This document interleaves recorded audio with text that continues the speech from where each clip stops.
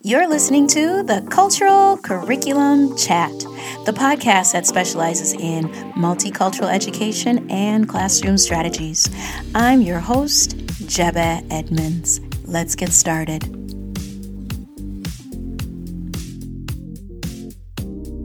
Hey educators, it's Jebeh Edmonds here, and I just wanted to share with you one of my favorite rituals that I do in my classroom. It's birthdays, and everybody loves birthdays, especially my students. They love to be celebrated on their special day. In my classroom management handbook that I send to my parents, I give the expectations of what to expect when it comes to birthdays. Yep, I'm a mom of two busy boys, and I get it when students want to share their birthday with a treat.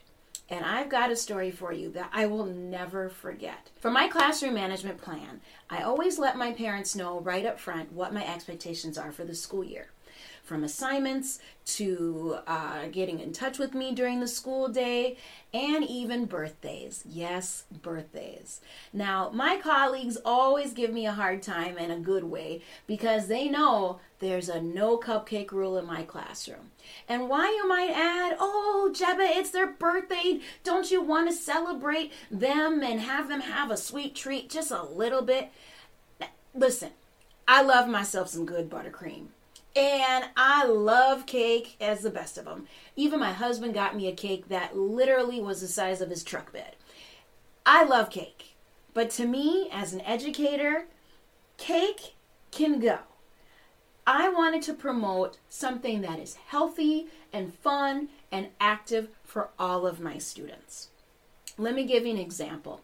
My first year of teaching, I always had this conviction of knowing that with food allergies, food sensitivities on the rise. When I was becoming an educator and graduating with my Master's of Ed, I thought to myself, my ideal classroom is going to be exclusive for all of my kids. So I decided to get rid of the birthday cake rule. I didn't say we weren't going to celebrate their children in my classroom. Oh, we're going to celebrate. But we don't need sugar to celebrate them for that day. Think of this. As an educator, especially when I first started teaching 6 and 7-year-olds when I taught first grade, parents would go down the hallway with their big sheet cake in my colleagues' classrooms, bring a knife. So that teacher ended up cutting up all the pieces of the cake for the student, and the parent leaves. And they'd show up at like 8:30 in the morning. So get the kids sugared up, say bye, and go. And then that teacher has to deal with the sugar crash before lunch. And as a teacher myself, thinking about this and visualizing, oh my goodness, I'm not a teacher, now I'm like a Chuck E. Cheese. And I did not want any part of it. With the rise of food allergies and food sensitivities, can I imagine myself cutting a piece of cake for one child and tell the other one, oh no, because you can't have it, you don't get it. Do you really want to see a 6-year-old kid cry? Do that to them. So I decided I'm going to do a fun little Liberian birthday dance. It's not patented. It can be any song you want. But what I decided to do for all of my students when I first started teaching was a birthday song. Now, my favorite birthday song that I've used, and I don't have any rights to it, but it is Prince Nico Marba, Happy Birthday. And that is the title of the dance that we dance to. And it can be fun and festive, and I tell you, my students loved it. Every single year is, when are we doing the birthday dance, Mrs. Edmonds?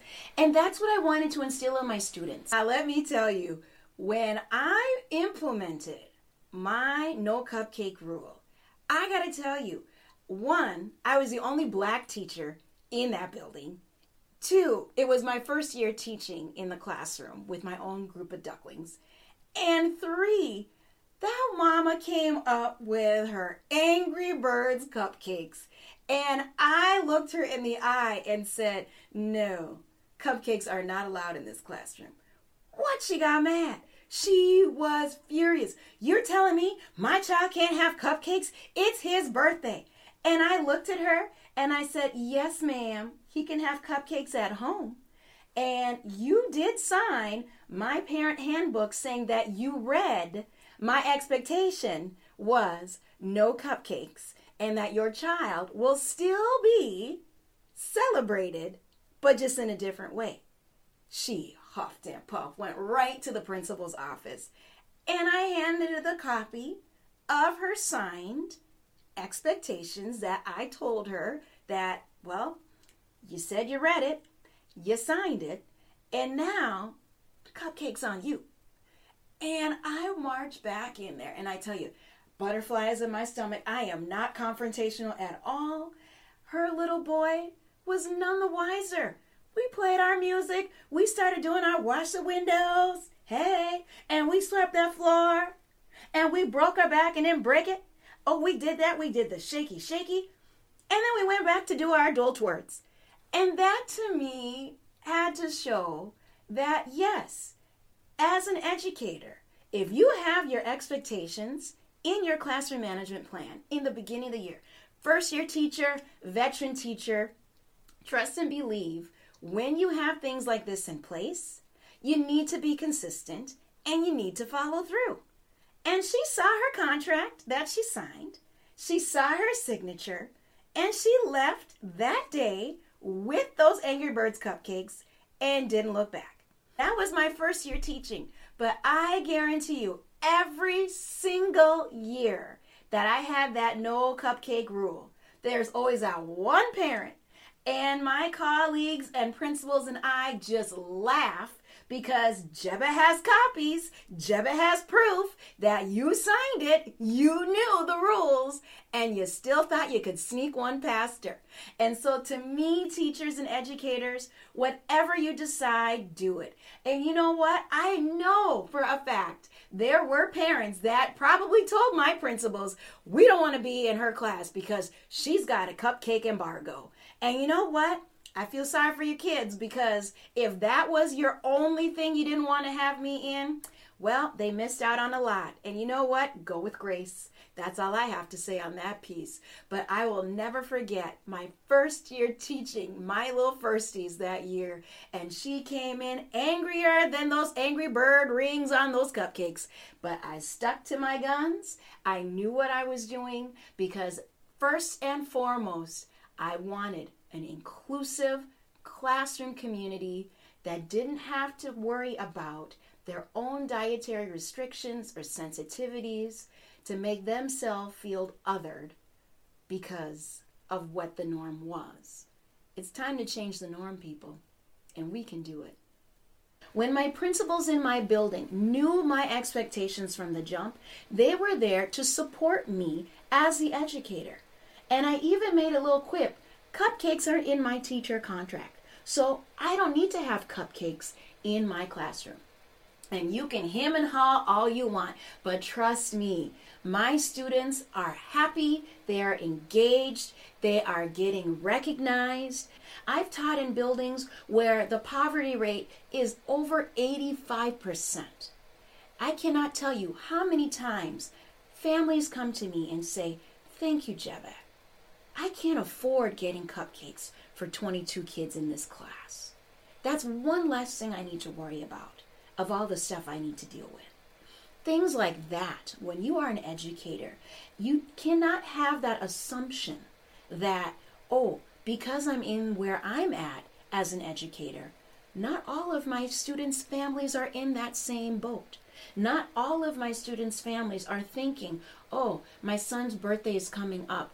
I have to deal and get my son or my daughter's birthday set up for my family in any way that I see that is okay. But then I also have to do the same expectations at school. That is really something that is very sensitive. And when you feel like as a parent that you can't provide for your child and you're barely making it at home, then you have that extra stress on top for school. And it alleviates that pressure. So as an educator first, I implore you to think about how you do celebrations in your classroom.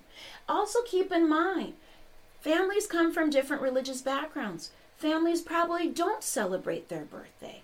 So you also need to be sensitive to the fact and asking your parents, How would you feel if we celebrated your child in a way that is appropriate for your family?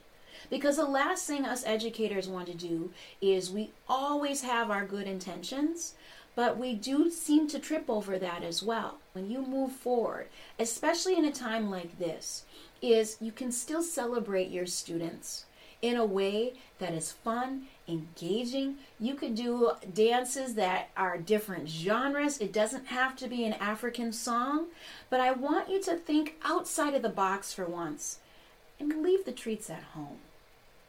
I'm Jebba Edmonds. If you'd like to know more tips and tricks, stick on my YouTube channel and follow me on JebbaEdmonds.com. Thanks for listening to Cultural Curriculum Chat with Jebba Edmonds. Be sure to subscribe to this podcast.